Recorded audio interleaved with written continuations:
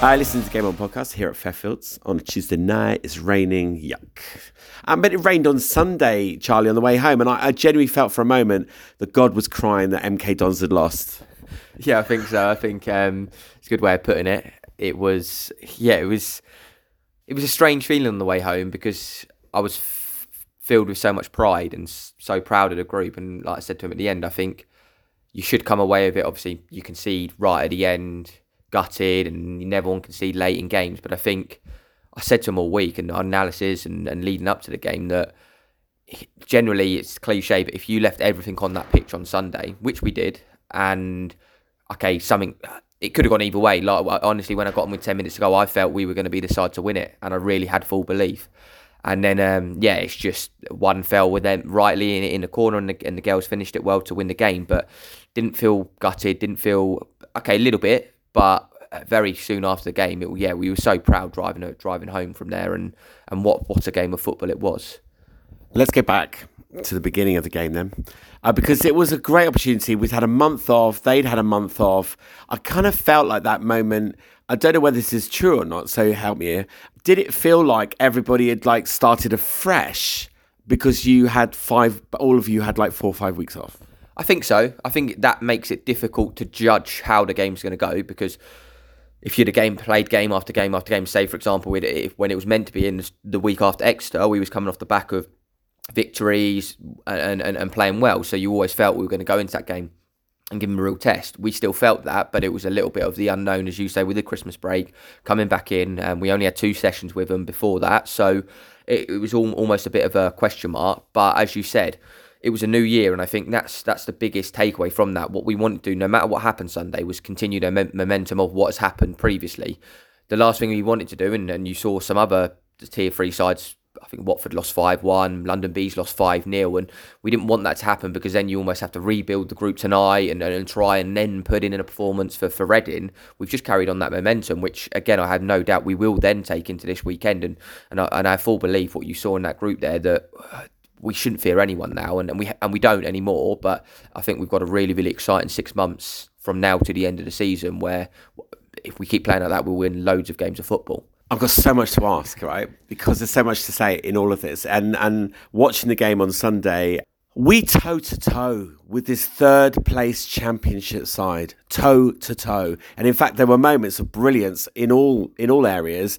But it didn't feel like I was watching a championship side. That's unfair on them, I'm sure. But actually, or is it just means that actually we're actually really better than we think we are? I think it's that. I think we're making progress every single week, and the journey I've been here, it's always been one step at a time. But every step we've been making, it's never been step backwards. Okay, we had a slow start last season, but it was never feeling like we weren't going in the right direction. And like you said there, I think if you'd have been a spectator that just didn't know anything about the women's game and watched that game of football, you'd have said they are probably a place apart in the league, or 2 places apart. It was a really, really even game of football, and that was another thing that was so pleasing to see. We matched them, we went toe to toe with them, and that was part of the build up in the week. Like you said, we've had teams that have been lower leagues come here, and often sometimes they will sit off, they'll let the other team have the ball, and we never wanted to go and do that. We wanted to go and be really brave, and I felt we showed that, and obviously we'll talk about the first half, but we knew the conditions were against us. There was obviously a wind, a breeze, and it's always more difficult playing in that breeze. So at half time, I said to him, if you didn't believe up before the game and you had worries, I said, have more belief now, because I'm more confident. Even we were 1-0 down at half time, I was more confident at half time than I was before the game, because I knew we had the conditions in our favour second half. I knew that we had a strong bench and 8 players that we could choose to bring on, and that's why I felt we kicked on second half, and then obviously could have gone on and won the game.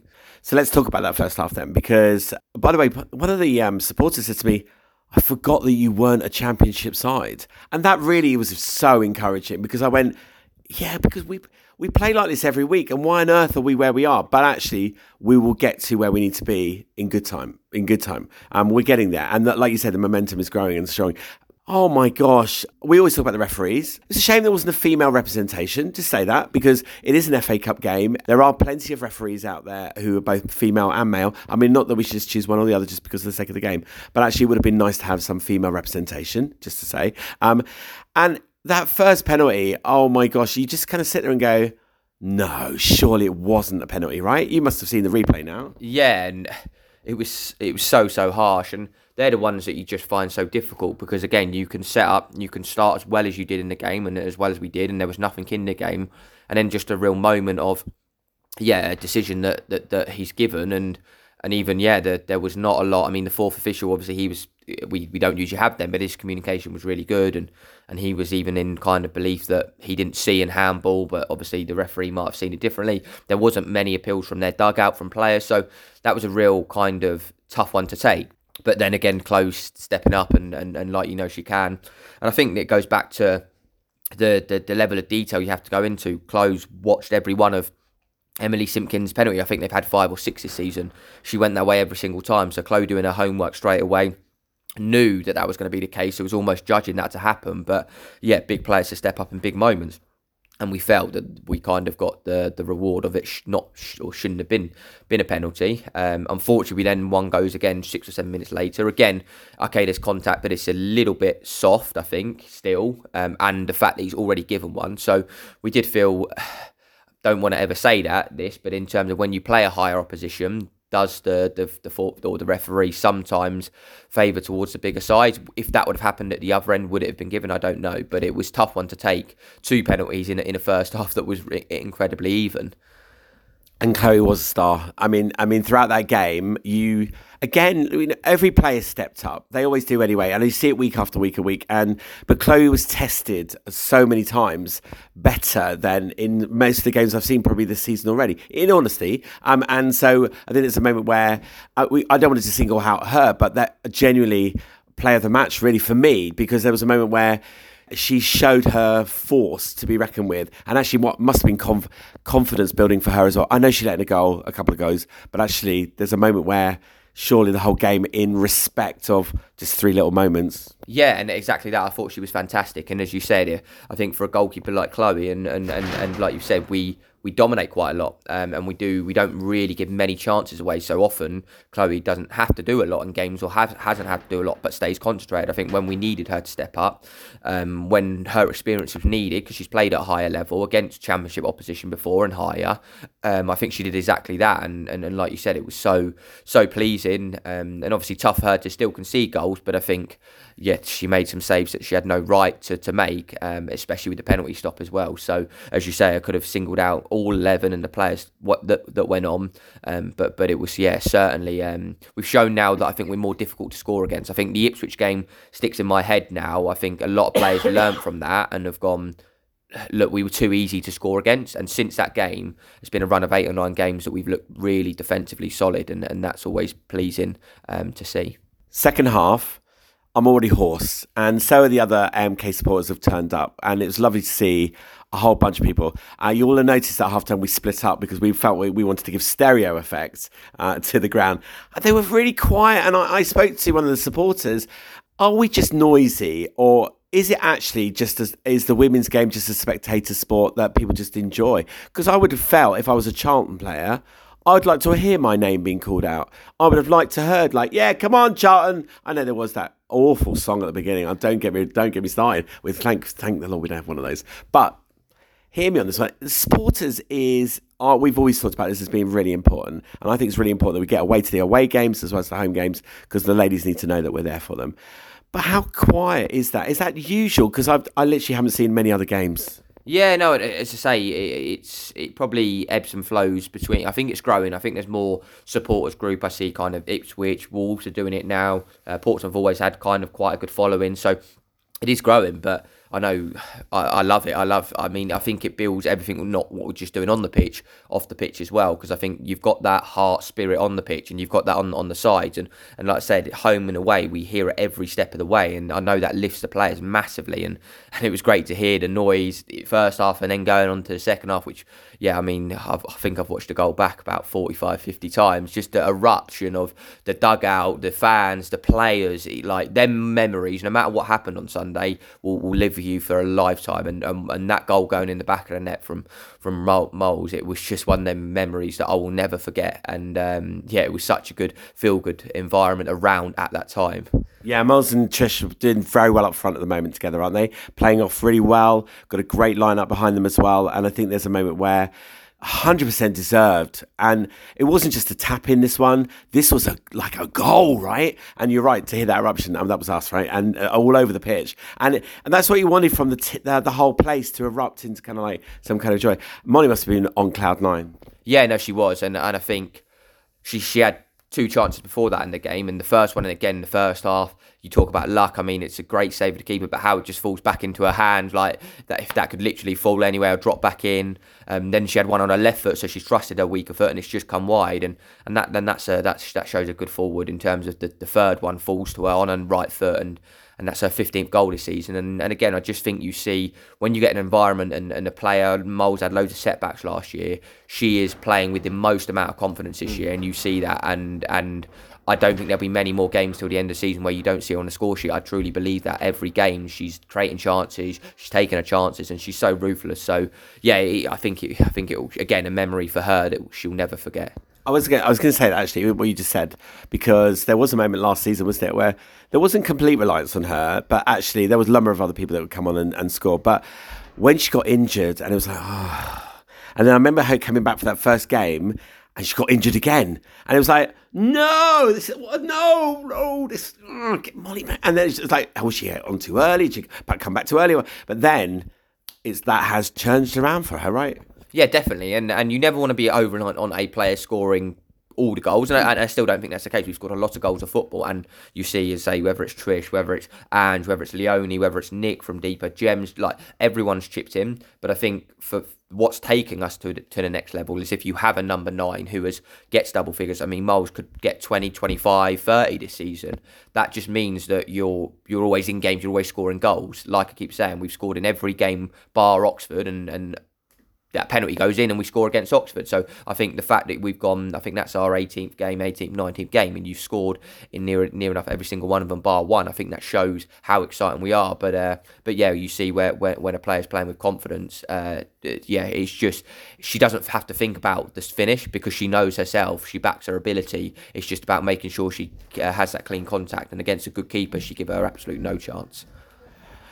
Let's just talk about those last 10 minutes, because Angelina and Leonie come on, fresh pair of legs, and Leonie bulldog again, straight in the air, getting through, and it's exciting to watch, and Angelina forced to be reckoned with up and down the pitch. And this time, like even that Oxford was a great example of her going in to stop a goal, right?